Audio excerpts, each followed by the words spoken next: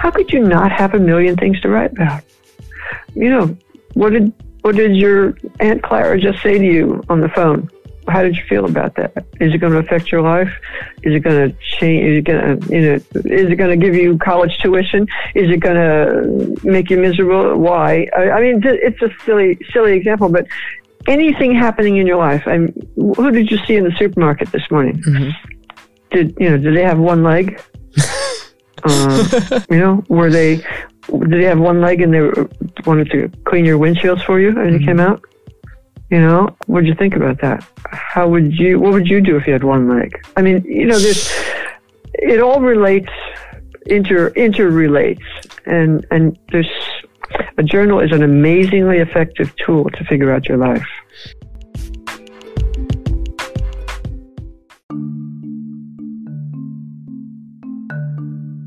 Hello everyone, and welcome back to another episode of Feeding Curiosity. I'm your host, Eric Wenzel, as always.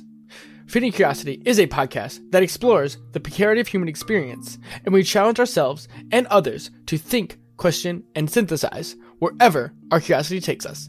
It is through these conversations that we provide blueprints for others to learn and lead a more fulfilling life. My guest today on the podcast is Dierdre Wolownick. Dierdre is an unstoppable force when it comes to understanding who she is and what she is capable of. Since 1971, she has taught 5 foreign languages on 3 continents and recently retired from the American River College near her home in Carmichael, California. And she's also done freelance writing and appeared in magazines worldwide. And on top of already this list of accomplishments, she has been a musician all her life and founded the West Sacramento Community Orchestra. And the cherry on top of all of this is at the age 55, she became a long-distance runner, and her career includes marathons and half marathons and other races. At age 58, she began rock climbing, and at age 66, she became the oldest woman to climb Yosemite's El Capitan. And if this story wasn't already crazy enough, she is the mother of Alex Honnold, the world's most prolific rock climber. He is the star of the film Free Solo, where he climbs El Capitan with no climbing equipment. It's incredible. And in some ways, this conversation shows why or how someone can be as incredible at what they do. And Dierdre is fascinating in what she provides to people. Her outlook on the world and being able to push back on norms of how people assume you should be. And also the power of writing, because she really believes that what you tell yourself informs what you're capable of doing. When you say, oh, I'm supposed to be this, or I should be that, that's other person's value. And she says, write your own story. Or that's what she would say after talking to her. And so with that, everyone, please enjoy this conversation with Dierdre Wolownick.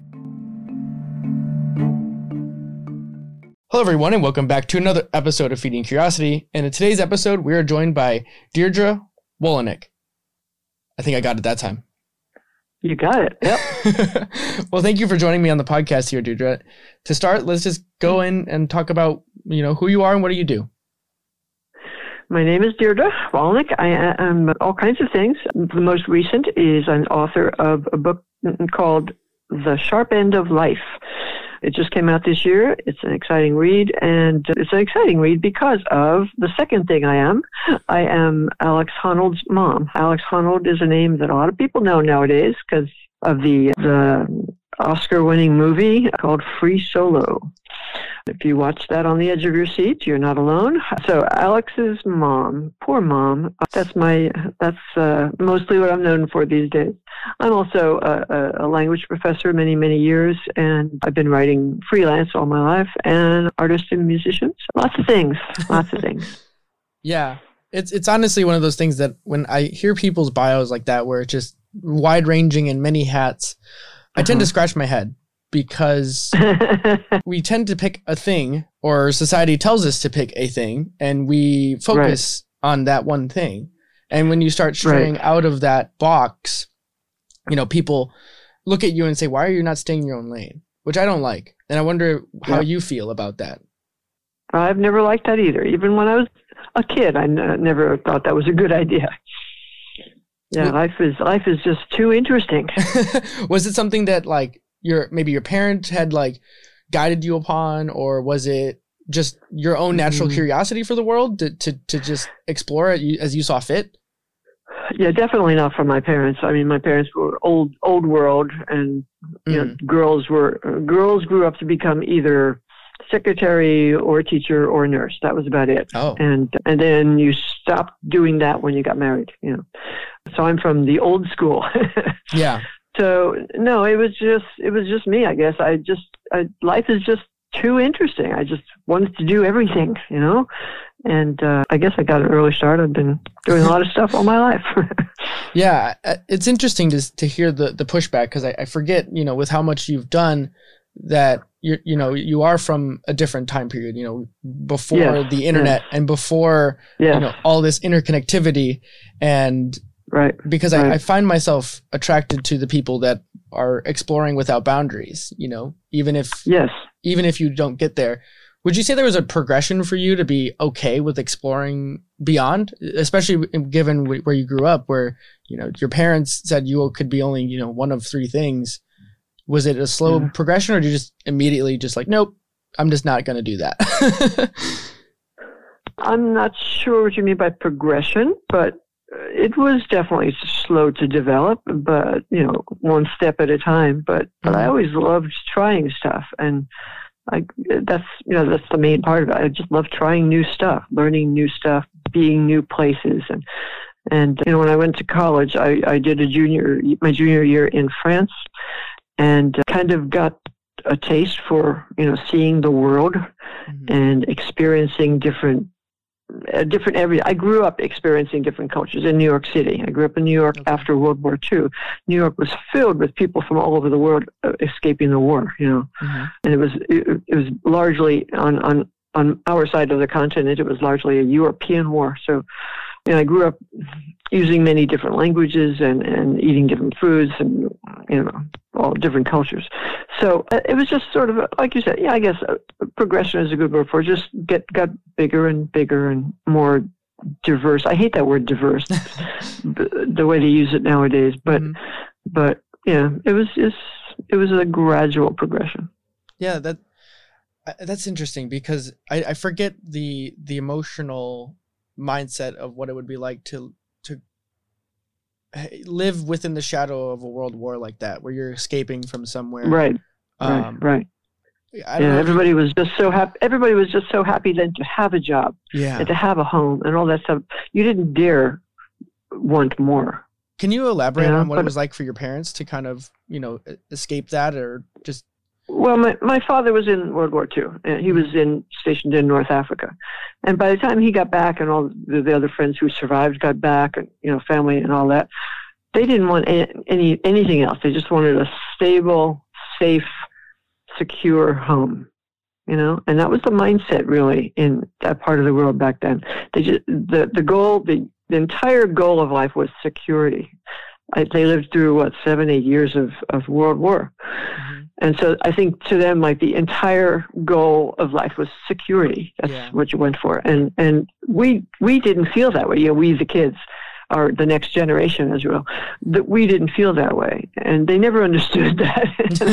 You know, I felt sorry. In retrospect, I feel sorry for them, because they never understood, you know, what we wanted, because they didn't see that as necessary. So, anyway, but they had all these, like you said, like you called them boxes, you know, we were supposed to do this, we were supposed to do that. And I never bought into any of that, but I had to. I had to stick around for many years because, you know, my mother was handicapped, and I was the girl. So I was kind of her helper, you know, her hands and feet, as it were. So, you know, I had to do that. That was my job. And so I did. And I just kind of buried everything else for many years. And that changed little by little, and I went out into the world and started doing some of the things I always wanted to do. Life became a lot more interesting. What was the first thing that really captured your interest where you decided that you were going to go set out on your own? Well, it's not exactly like that. I mean, I did grow up to become a teacher, but not because of what they said, but because I loved teaching. I just loved it. And I was originally going to go into music because I'm a performing musician. I always have been, and I always love it. And but they hammered away at this thing that every high school or whatever, wherever you're going to teach, every school has one music teacher, but 4 or 5 of everything else. So your job possibilities are better somewhere. So I went into languages, which also fascinated me, and because I had been speaking and hearing many languages all my life. And so once I did that, once I became a language teacher, I started out teaching high school, and every summer for my professional betterment, I would go to Europe and practice all my languages. I taught French, Spanish, and Italian. Wow! And I was also the musical director at the high school. So we put on musicals at the end of the year, and I would conduct the orchestra. So I really needed to go to Europe for my job and to make myself better at what I did. So I would, and I met all kinds of people, and I had all kinds of experiences that opened the world to me in so many ways. It was so exciting. And, I started to get glimpses of other things that I might like to do. And it was like you said, it was a progression, a very slow progression. It sounds almost like a kaleidoscope. You enter into one thing, like you have a vehicle, and your vehicle sounded like music and language that just kept opening more and more doors that were connected to those things. For me, it's interesting because I was never super interested in language, at least in high school for myself. But I've always, so my mom is second generation Polish. So I've always so I've always heard spoken Polish growing up, but I don't know it myself. So you should have been able to say my name better. I know, I should have. It's because I was recording it, so I was in my own head trying to make sure I said it right. Right. Performance anxiety. So I've always kind of had this thing about languages that it doesn't sound weird to me to hear other foreign languges, which I never really registered. And it shouldn't. And now I've been using Duolingo to actually learn languages. I'm on like a 48-day streak. I'm going to try and do it for a whole year just to try and continue to keep learning languages, because I think, committing to the process, not the outcome, is kind of one of my mantras that I'm using right now. And I would just love for you to elaborate on how to get, maybe someone who might see a language as a requirement, for high school or something. And how do you explain it to them in a different way that makes language something that's not just a requirement? Language is a requirement. When we're born, we start learning language. Touché. And every human being is born with that internal decoder that allows them to figure out language. That's all around them. And that's how we do it. We figure out language listening to the sounds all around us. So the best way to learn another language is to be surrounded by it. So if you can take a month, go to Spain or Mexico or whatever, or in Spanish, go to Italy, that's absolutely the best way, is to be surrounded by it and to be alone. Don't go with an English-speaking friend. Just go there and have to function in Italian or Greek or whatever it is, That's the absolute best way. So do you believe an immersion is the best way to learn what anything? I'm describing. Absolutely. Because that's what I'm really getting. Absolutely. You can't just read it in a textbook or, No. You have to dive language in. is definitely an organic thing that grows with you, grows with your brain. And no, you have to be surrounded by it. You have to use it. If you don't have to, you won't.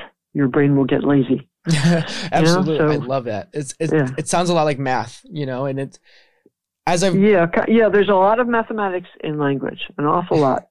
It's really funny because as I've really immersed myself in the language, I'm actually learning German for my own, because my name is very German, even though I'm half Polish. I've always just had this draw to learn the language.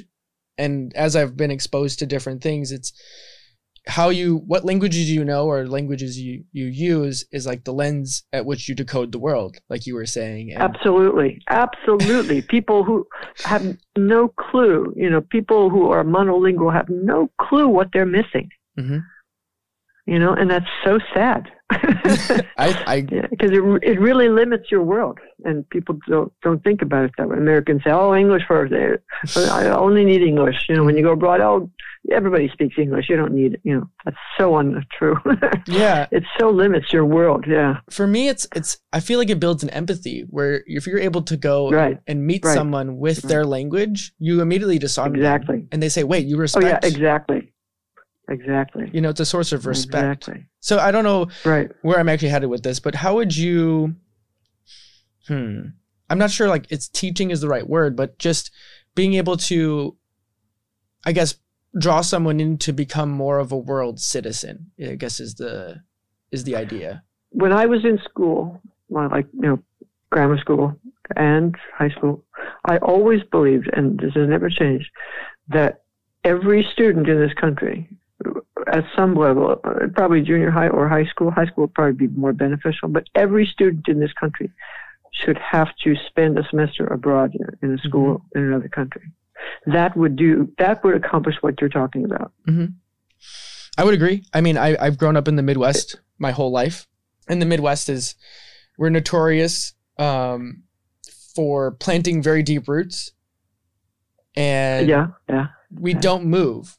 Like my parents kind of got here and then that's it. To travel, it's like car distance, maybe one state in every direction, and that's about it. Yeah. So honestly, it took podcasts to kind of like break out of that Midwestern bubble and be like, oh wow, look at the world is much, much bigger. There's a fascinating world out there. There really is. Yeah. Americans are very, very insular, which is unfortunate. Yeah. Is there any recommendations just for people like Americans in general, because the majority of the people who listen to this podcast are American?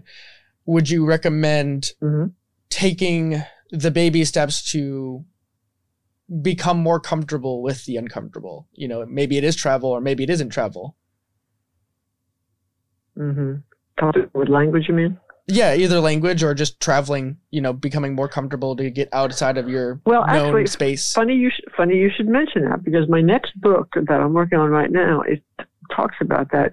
It deals with how to raise children to become better stewards of our planet. Oh, okay. And a good part of that is to take them other places. Mm-hmm. Take them on the road. I mean, children, especially very small children, they don't have a normal. Mm-hmm. Children come into this world, they have no clue what to expect. They do not have a normal. So if you start them traveling when they're born, when they're little, I mean, literally when they're born, but I mean, a few months later, but if you start them traveling very, very young, before they can walk even, they just take that in their stride. That's normal to them. Mm-hmm. And then the world is open to them, more so than it had been to their parents, perhaps, and then that becomes normal, and it's nothing to fear. Most Americans are afraid to go to New York City because there's so much crime, and they're afraid to go to Paris because of this and that, and it's just so ridiculous. People are the same everywhere. People are people anywhere you go. Human beings are human beings, and they get set in, like you were talking about Japan, you get set in their ways, and they figure, well, this is the only way, Mm-hmm. But there are a million different ways on this planet to do everything, to eat. I mean, did Greek food, do you like it or not? Why? There's a million different ways to dress, a million different ways to raise children. There's like in Japan, the little kids who go to school learn to. There are no school janitors in Japan. The children do it. And so if they grow up keeping the place clean for each other, then they're not going to throw trash on the floor because they know that they're going to have to clean it up. Mm-hmm. Yeah, taking ownership. There's a million different.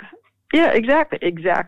So there's a million different ways to do everything. And if you get kids traveling early, very, very young, then that becomes the normal, and they see that that the world is fascinating and interesting, and everybody's different, and yet everybody's the same. Everybody wants the same things. They want a little security. They want food. They want, pursuit of happiness. Everybody, everywhere. Mm-hmm. I find it really fascinating because, like you were saying with little kids, that they don't have a normal yet. So whatever environment that they're in, or if that environment is constantly changing, or at least they're able to adapt more readily, where they grow up, exactly. They grow up learning to adapt, and that's so important for the brain, and that's so important for learning language.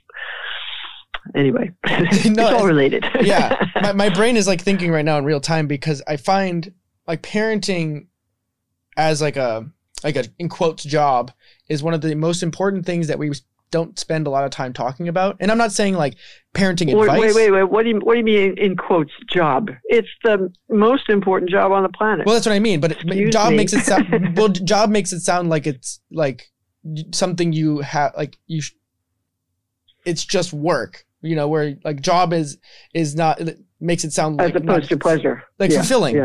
Because I think parenting should be one of the most fulfilling. I don't have kids yet, but I still think it's one of those jobs we should think about more often and like actually have meaningful. Right. Absolutely.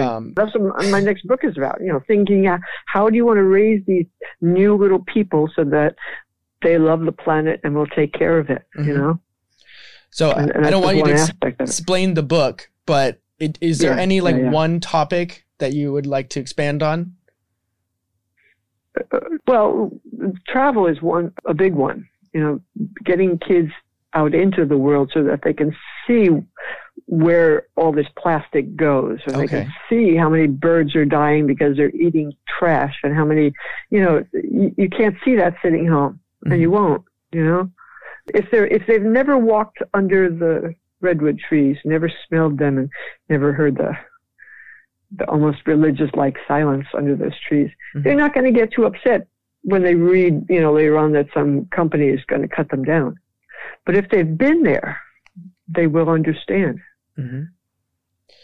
So travel feeds a lot of both the book and child raising. It's like the idea that ignorance is bliss. If everything around you, if everything around you seems normal, then you're not going to go and challenge. If there is these, the trash island in the middle of the Pacific, or exactly. Have you always been drawn to nature or this idea of stewardship? Yes, I have actually. I've always been, the hiker in the family, and my friends would follow me out into the woods because they knew how to get out there and how to get back. I read a lot about it. Reading is another key to raising thoughtful children, is to get them reading, to read to them when they're little, and then to get them reading. Reading opens the world in so many ways. And so, I grew up reading, Jack London and White Fang and Silver Sheen, King of Sled Dogs, and all those things that open the world of nature to man. Yeah. Always loved it. That's really interesting because, it obviously you had to have some sort of connection to nature, or otherwise I don't think your son would have gotten into rock climbing. But it's fascinating for me because as I've gotten older, I've been more and more drawn to nature myself. Even as an engineer, it's almost like an antidote to my hyper materialistic and, surrounded by machines and noise all the time. It's interesting to think about it that way now. Mother Nature is an antidote to most of our ills, really. Yeah. Would you care to maybe, 3 to 5 books that have impacted you, or like would you gifted the most possibly? For maybe someone who wants to explore the world, or even it doesn't have to be in specific for nature, but just general. Well, I was looking at that question earlier. A lot of the books that influenced me the most, the absolute most, were way, way, way back when I was a kid. And I still read, of course. I read, I write, but when I was little, say at grammar school age, we called it grammar school back then, because we used to learn grammar every year. The Sherlock Holmes books by Arthur Conan Doyle, that opened my world in so many ways. If you read those, you learn so much about the world. I mean, a lot of the nefarious characters, the criminals in those books, not just the criminals, but a lot of the characters were from other countries.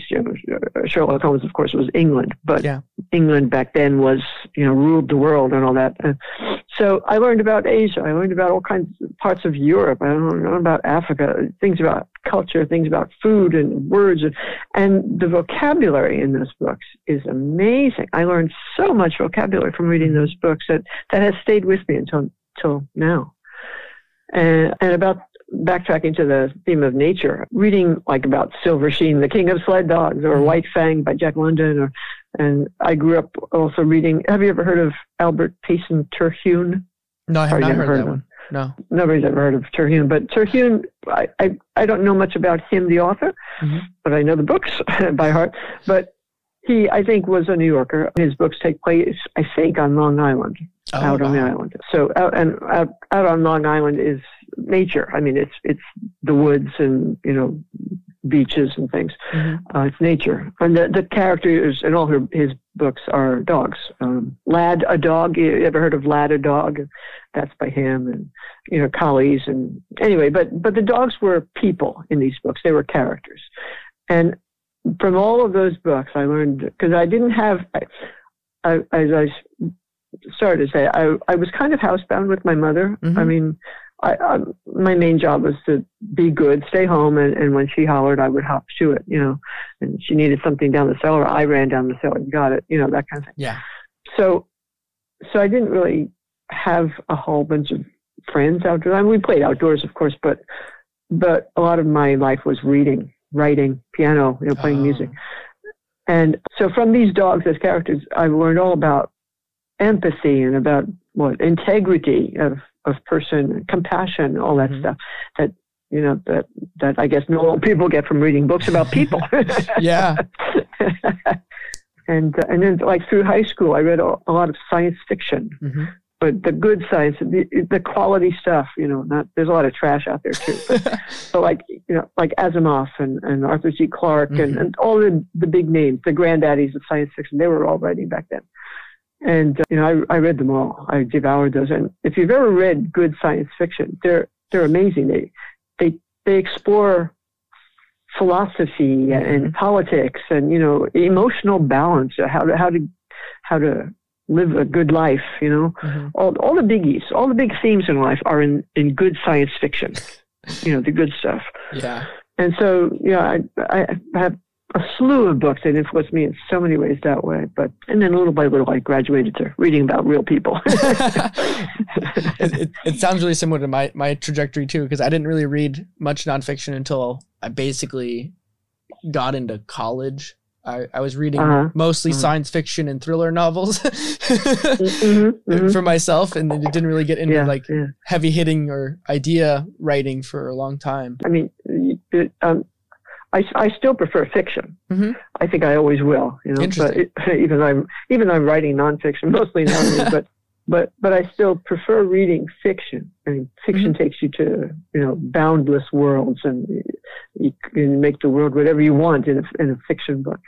But I've changed to reading about people rather than dogs or horses, Yeah. But it's a little bit different. Would you say that like fiction books as a whole, and I was almost going to say that science fiction almost allow you to imagine a world that could be, or positive or negative too, right? So like it allows you to take a thing and turn it up to like 11 and say, ooh. Right. Oh yeah. There's no limit to the imagination. And if you've ever read Orson Scott Card, those books. I don't know that one. Ender's Game. I know Ender's Game. Yes. You do, yeah. Well, he wrote a whole slew of books. He wrote hundreds of books. Wow.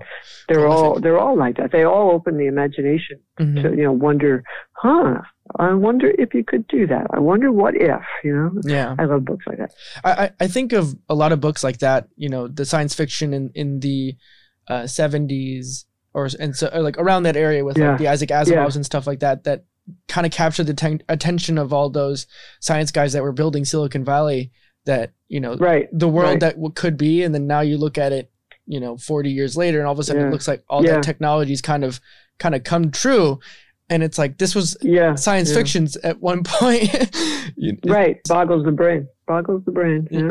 That's one thing I find fascinating about doing this feeding curiosity thing. Like sometimes all it takes is planting a seed in some way for people to say, maybe that could be real, right? Or asking yourself what if, and then it sets you down a path to make it actually something. It's kind of like going up El Cap. Yeah, I was going to say we do definitely got to talk about your climbing. Right. One thing I did not mention when I said who I am at the beginning, I'm the oldest woman to ever climb El Capitan in Yosemite. So what was the process like for that? The process, it was a long process. Absolutely. I've only been rock climbing for 10 years ish, more or less. And I started because basically I wanted to understand my son's world. I didn't. Okay. I had no clue what he was doing when he would go out on these expeditions. I didn't know where he was, what he was doing, who he was doing it with, what, it was a language I didn't speak yet. And I always like to know what's going on around me. And, all these climbers would come through my house, on the way to the airport or on the way to his friends, and they'd hang out here and talk. And I had no clue what they were talking about. It was, and I don't like that. I like to, me, a language person. So I decided to learn what climbing was about. And I had him take me to the climbing gym here in Sacramento about 10 years ago. And just to show me what things were called and what, all the vocabulary was. And I figured maybe I'd do a half a wall and find out what it was like to tie in and to put the harness on and all that stuff. Well, as it turned out, I did like 12 walls that day and discovered that I love it. And because I had loved climbing as a kid. You'll have to read my book. I do. I definitely do. In there, The Sharp End of Life. It goes into all of these things. But I loved climbing when I was a little kid, but I was a little girl. And I was supposed to behave myself and wear dresses and, all that stuff, which I hated. But I loved it. But I tamped it all down so I, could stay at home with my mother and be a good little girl. But it was still there latent, and so it came back out. And so I've been climbing about 10 years. And about 3 years ago, every year for my birthday, Alex takes me on a climb that's mind-shattering for me. I mean, for him, it's babysitting. Right. For him, it's just babysitting. He doesn't even put on his climbing shoes when he climbs with me. But sometimes. But for me, it's always earth-shattering. Literally, it just blows my mind. And I come home a different person. And so that's every September. My birthday's in September, and that's prime season in Yosemite. So I know he's always going to be there, so we do that. And so about 3 years ago, he took me up this. Do you know what a big wall is in climbing? Yeah. So in climbing, basically for your listeners, a big wall is, it's a rock wall that usually takes most climbers more than a day to go summit. And so you have to sleep on the wall and carry all your gear and stuff. So that's a big wall. So Alex and I did a big wall about 3 years ago. But Alex, as a lot of people know now, he holds all the speed records on everything all over the world, climbing rocks everywhere. He goes as fast as anybody can imagine, faster than most people can imagine. So when you go climbing with Alex, you go really fast. And so we did this rather small big wall, but nonetheless, it is a big wall in Yosemite called Royal Arches. And we did it like in time. We were coming down by supper time, So it was not easy for me, but I did it, and I got to the top, and we rappelled down. We were back for supper. Wow. So all the way back down, rappelling back down, I'm thinking to myself, I just did a big wall. And it's not even dinner time yet. Maybe I could do that other big wall down the road, El Capitan. So he wasn't living at home back by that time. He was living, at his own home, but he would come through and pick up stuff or restock or go to the airport or whatever. So every time he'd come to the house, I'd, show him the climbs I had been looking at for that year and say, do you think we could do this? You think I could do this? And so every year we did one of those. And then that year, after Royal Arches, he came through the house and I said, kind of half jokingly, I mean, I didn't really think he would say yes, but I said, you think maybe someday you could lead me up El Cap? And he said, yeah, sure. He probably said it as nonchalant as that too. Exactly. Yeah, sure. But you have to learn how to jug. And I didn't know what that meant, but I didn't care. I had a yes, sure, and I was going to hold him to it. So he left again, and then I found out what jugging was, and that means, using the ascenders to go up the rope instead of climbing on the rock. I didn't actually climb a rock on El Cap. I jugged up the ropes. I was on the rope. Okay, I climbed up the rope. I had 2 handheld gizmos. They're called Jumars, and you clip it onto the rope, and each one has teeth, so you can push it up, but it can't come down. Yeah. And that attaches to your harness and to your feet with long straps. And so it's kind of like you make the rope into a ladder. Okay. I'll make sure I look it up in the show notes, and I'll have links for everybody so they can see. Those are called, yeah, that would be a good idea. They're called Jumars, and climbers all call them jugs. Okay, jugging. Cool. To go up the rope like that is called jugging. So that's how I got the idea, and I proposed the idea, kind of thinking, oh, he would never agree to that. Right? Yeah. Because I was 66 years old at that point, and I was in good shape. I had been running marathons, and I've been climbing for 8 years by then. But still, I was old enough to be a grandmother. Do grandmothers grow up El Cap? So apparently they don't, because I'm the oldest woman to ever do it. It's just crazy to think, right? Like the fact that he just was like, sure, you can do it. Yeah. Over the years though, I learned what his "yeah, sure" meant. Okay. It's not crazy, because I would show him all these climbs that I researched and say, you think I could do Mathis Crest? You think I could do Tenaya? And he'd say, yeah, sure. And little by little, I began to realize what he means by that. It's yeah, sure. If you want to take the time to learn what you need to know and to build up the physical skills to do it, and this and then, yeah, sure. It's a yeah, sure, but there's a lot embedded into it that you have to do the work. Many caveats. Yes, exactly. Okay, he knew that I knew that, and I knew that he knew that, and so we started working on it. You have your own language. Trained hard. It's fascinating that you can get yourself to attempt these things, like you said, right? Like, do grandmas climb up El Cap, or just climb in general, right? I never thought about that. Yeah, I never considered. Age is just a number. Yeah, age is whatever you tell yourself it is. And even when I was a kid, I never believed that. I would, follow the big boys climbing up on the garage roofs and stuff. I would follow them up the trees. And even though I was a little girl, I wasn't supposed to be able to do all that stuff. Mm-hmm. So I never believed that. And it's really a shame that television and internet, but mostly television, really pounds that into us, that you're supposed to do this at this age. You're supposed to look like this. You're supposed to dress like this. That's all nonsense. I've never understood why people buy into that, why people believe it. I just never understood that. I never believed it when I was a kid, and I still don't believe it. I feel like it's subliminal messaging. You just get bombarded by it so much. Well, I was too. So what? Say no. just say no. If you want to be a climber and you're a little girl, so what? Just do it. I've never understood why people acquiesce to that and accept the roles that are forced on them. I feel like for you have this sense of self, or at least rebellious, to say maybe this is what I should do, in quotes, but I'm gonna go figure it out first, and then I'll make the decision whether or not I should do that, be it my choice. Exactly. Exactly, but everybody can do that. Everybody could do that if they would just turn off the stupid television. Everybody could do that. It's so sad, because these kinds of choices are open to everybody, but most people buy into the limits that are placed on them and to the little boxes that they're forced to live in. I've just never understood that. So would you say that someone, everything that you want to be, the only person you should listen to is who? Yourself. And I led you on that one because I knew your answer.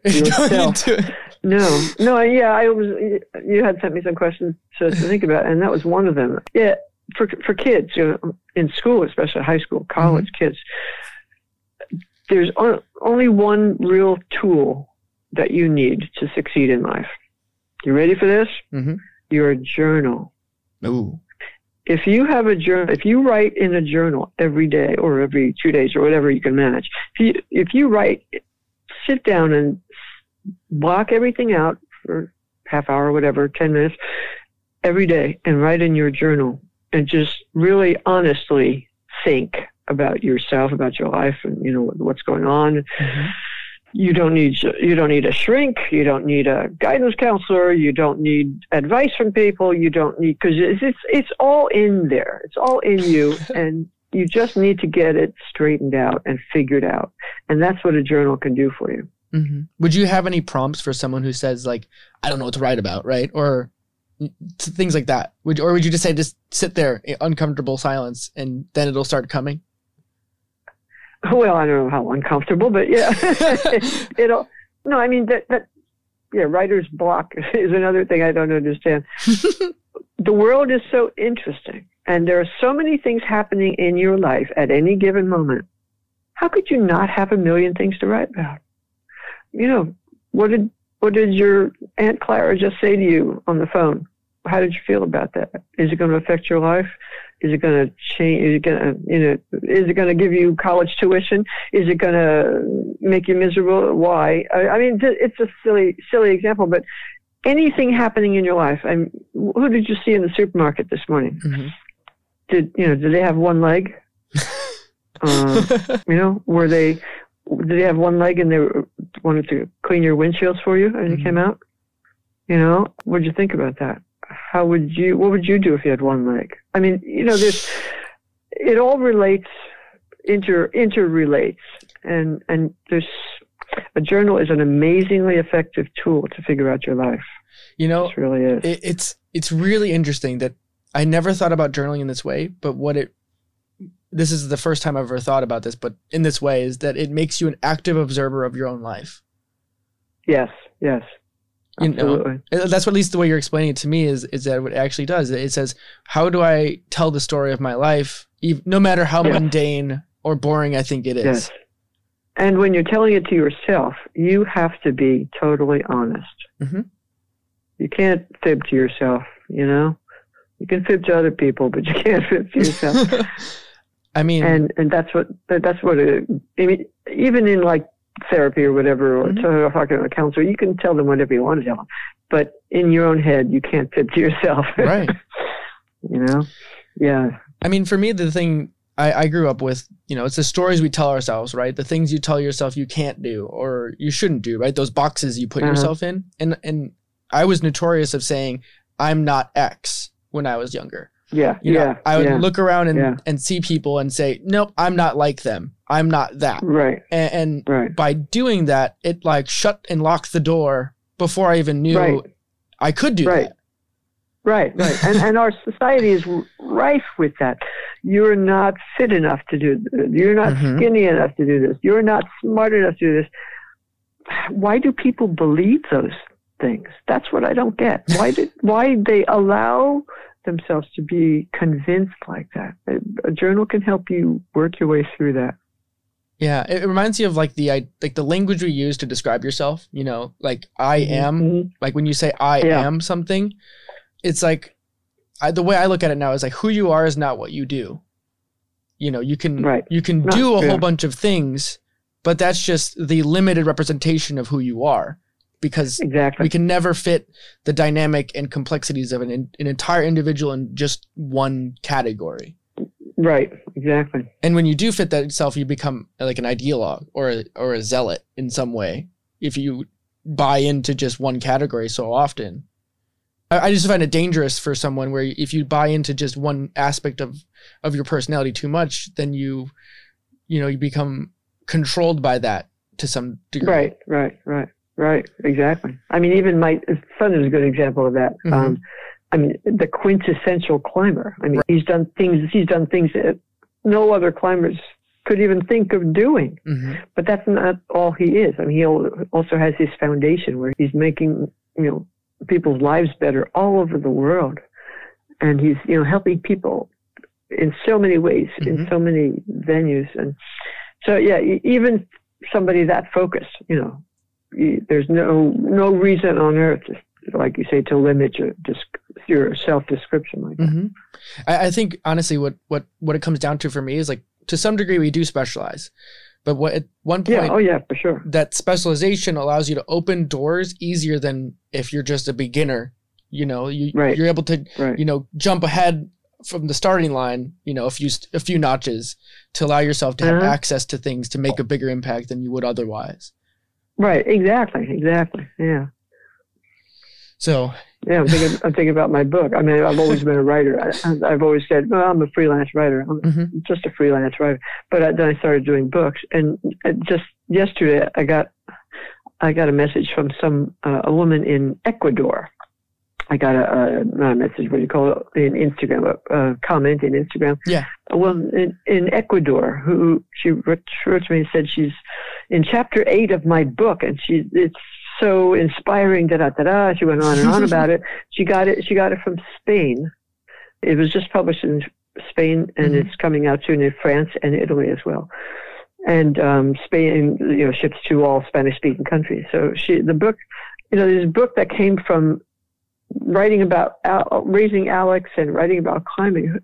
Who would have thought? Now it's gone around the world. I'm getting mail from foreign countries from people I don't know about how inspiring this story is. So yeah, you never know. Yeah, your words are getting translated into all these different languages now, right? to bring it back full circle with traveling the world and sharing experiences. Exactly. It is one of those things that I find fascinating, being able to share stories unfiltered. Providing information for people to say, this is my life and this is how it happened to work out for me. And not to say this is how you should live your life, but to let others make a distinction and say, here's what I took away from life. And here's like nuggets that you may wrap into how you do it for yourself. Absolutely. And this brings me to struggles, dealing with either inner turmoil or just things that life throws at you that you don't obviously plan for. How did you deal with struggle, if there's a specific event or just broad brush for it? That's a big question. I know it is.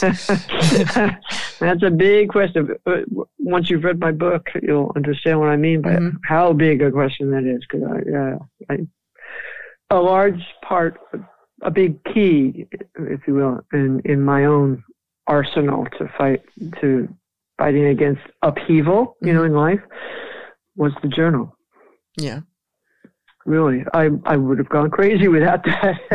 I mean, I was in a non-marriage for many years. My husband was probably autistic. I don't know what the problem was, and he just ignored everybody. He had nothing to do with anybody. And I was his wife. I thought I was his wife. I was supposed to talk to him, and but wouldn't talk. He wouldn't.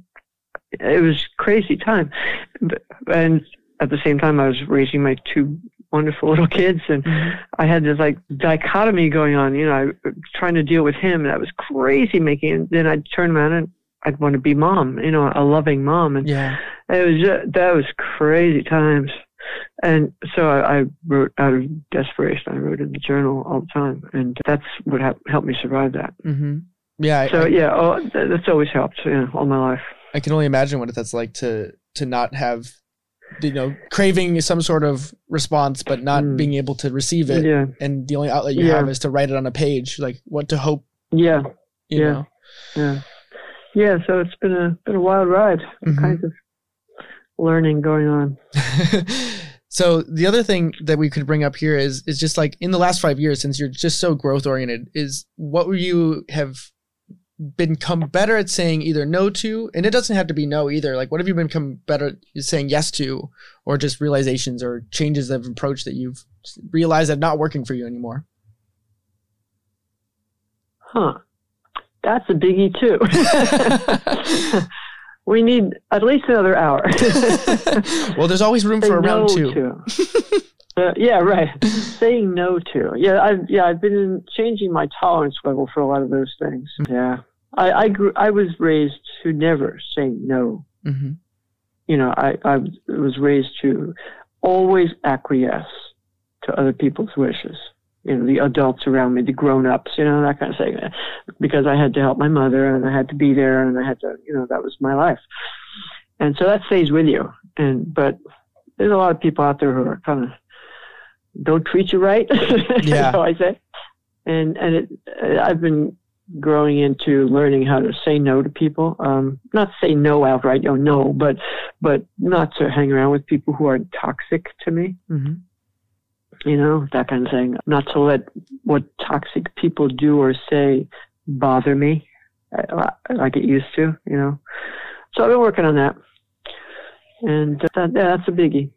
On a more mundane note, I've been working on, I'm a homeowner. I have been since my husband died. I, wound up with 2 houses. And so I'm on everybody's list. I get, just like today, I got a big, thick wad of mail in my mailbox, snail mail, paper mail. Every envelope, there must have been about 9 or 10 of them. Every one was a plea for my money, asking for my money. Please support us. Please support us. Send me your money. Every one of them. And so at the beginning, when I became a homeowner on my own after my husband died and my kids are gone, on their own lives, I was alone. And I get all this mail and I think, oh, yeah, I should support this group. Oh, and yeah, I should support that. I feel really bad about, saving the whales or whatever, saving the national parks and all that stuff. And so I would keep all these things and they would accumulate, and every once in a while I'd have to just kind of sweep off the desk and start again. And so now I throw them all out, and once in a while I go online and decide what I do want to support, and I do that online. But it's ridiculous. It's ridiculous how much people demand and ask of you if you let them. And so learning how to not let them. Yeah. I feel like the attention is kind of like the ultimate resource for the individual, how you choose to use your attention, with how much it can be fragmented now. Yeah. Your attention, and especially, of course, your time. I mean, we have so little time on this planet. You have to decide where you want to spend it. Mm-hmm.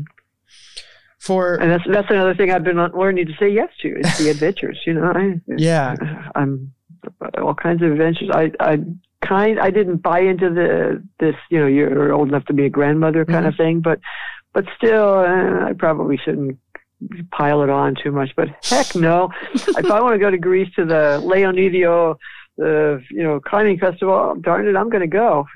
And, life is short. There's no boundaries for you at all. Not really. Life is your playground.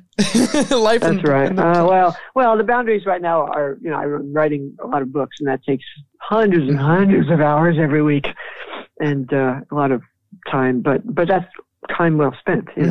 I'm getting out there and meeting such fascinating people all over the world. I spoke in England this past, whatever it was, November, and that was so much fun. I'd love to go back and do that. So yeah, adventures. I'm open.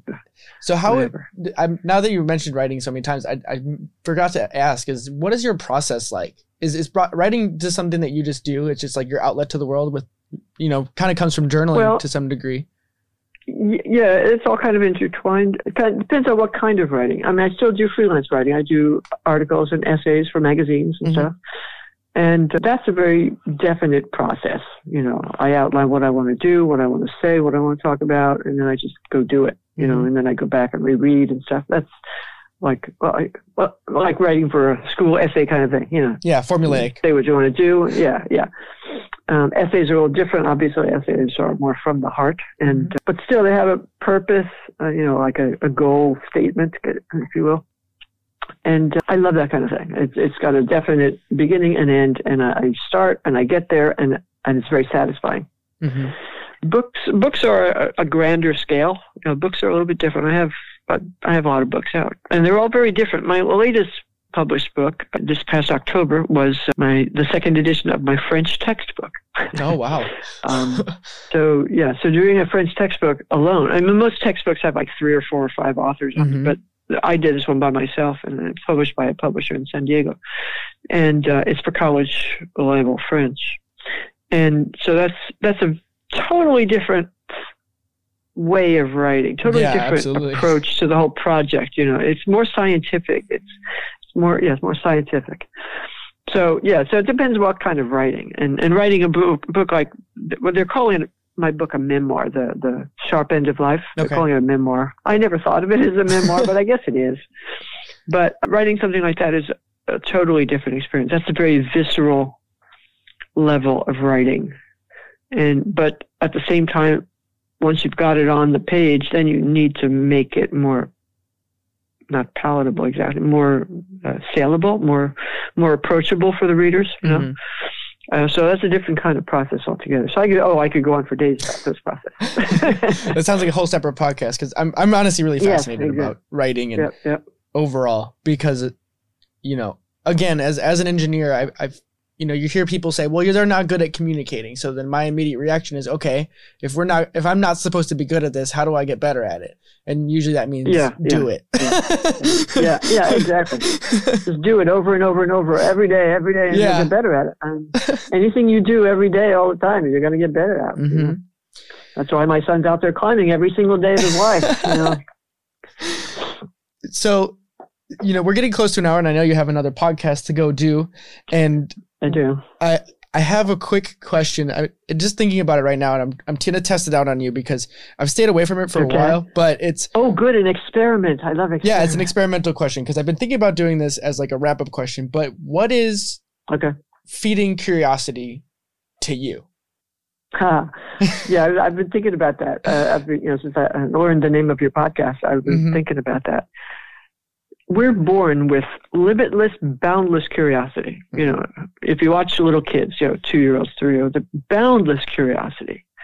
And that applies to every domain of life: languages, math, how things happen, engineering, everything. Kids want to know everything. And then they grow up and go to school, and that's beaten out of them. And that's so sad to watch.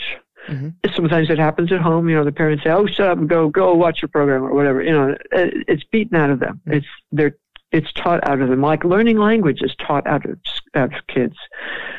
That it's sad to watch for me. And feeding curiosity is the best thing we can do for children, and for anybody, for adults as well. But I'm going back to the source, if you will, because we start to lose that when we're little, when we go to school. And so feeding curiosity is like the single most important job in this life. So good on you for the title you chose. I love it. Well, it was one of those things that it sounds funny to think about it now, because it's probably going to get written about one day, but it's like I went to sleep one day and I was like, well, what do I do? Like, what is it like? Cause I'm just so interested in just about everything. And I'm like, well, I'm just feeding curiosity. And I was like, oh my God. That's it. That's it. And then it's like, and that's exactly. And that's what my life has been. That's what my entire life has been about. I mean, I've been an orchestra conductor. I've worked through the airlines. I've been a tour guide, multilingual tour guide in several places. I've been a professor of 5 different languages all over the world. I've done all kinds of things, and every one of those feeds a different kind of curiosity. Absolutely. I couldn't agree more. And I'm honestly just blown away that you have taken the time to talk to me. And this has been an amazing conversation. And it's been fun. There's more than enough time to go into a round 2, but I really don't want to take up too much more of your time to get ready for another. Some other time, maybe. Yeah. Absolutely. So thank you. Yeah. Thanks for having me. I want to take a quick second and talk about how you can support our show. I believe this is the most honest way that I can connect with you, the listener, and put it in front of everyone. You can support our show for as little as 99 cents a month. We release 4 podcasts a month, all at an average length of about an hour. That means you are supporting us at just 25 cents an hour. That's cheaper than the dollar menu. I think it's safe to say that we provide more value than that. And if you learn anything from our content, please consider becoming a supporter today with the link in the description of any episode or on the website at feedingcuriosity.net. And with that, thanks for listening, and please enjoy the show.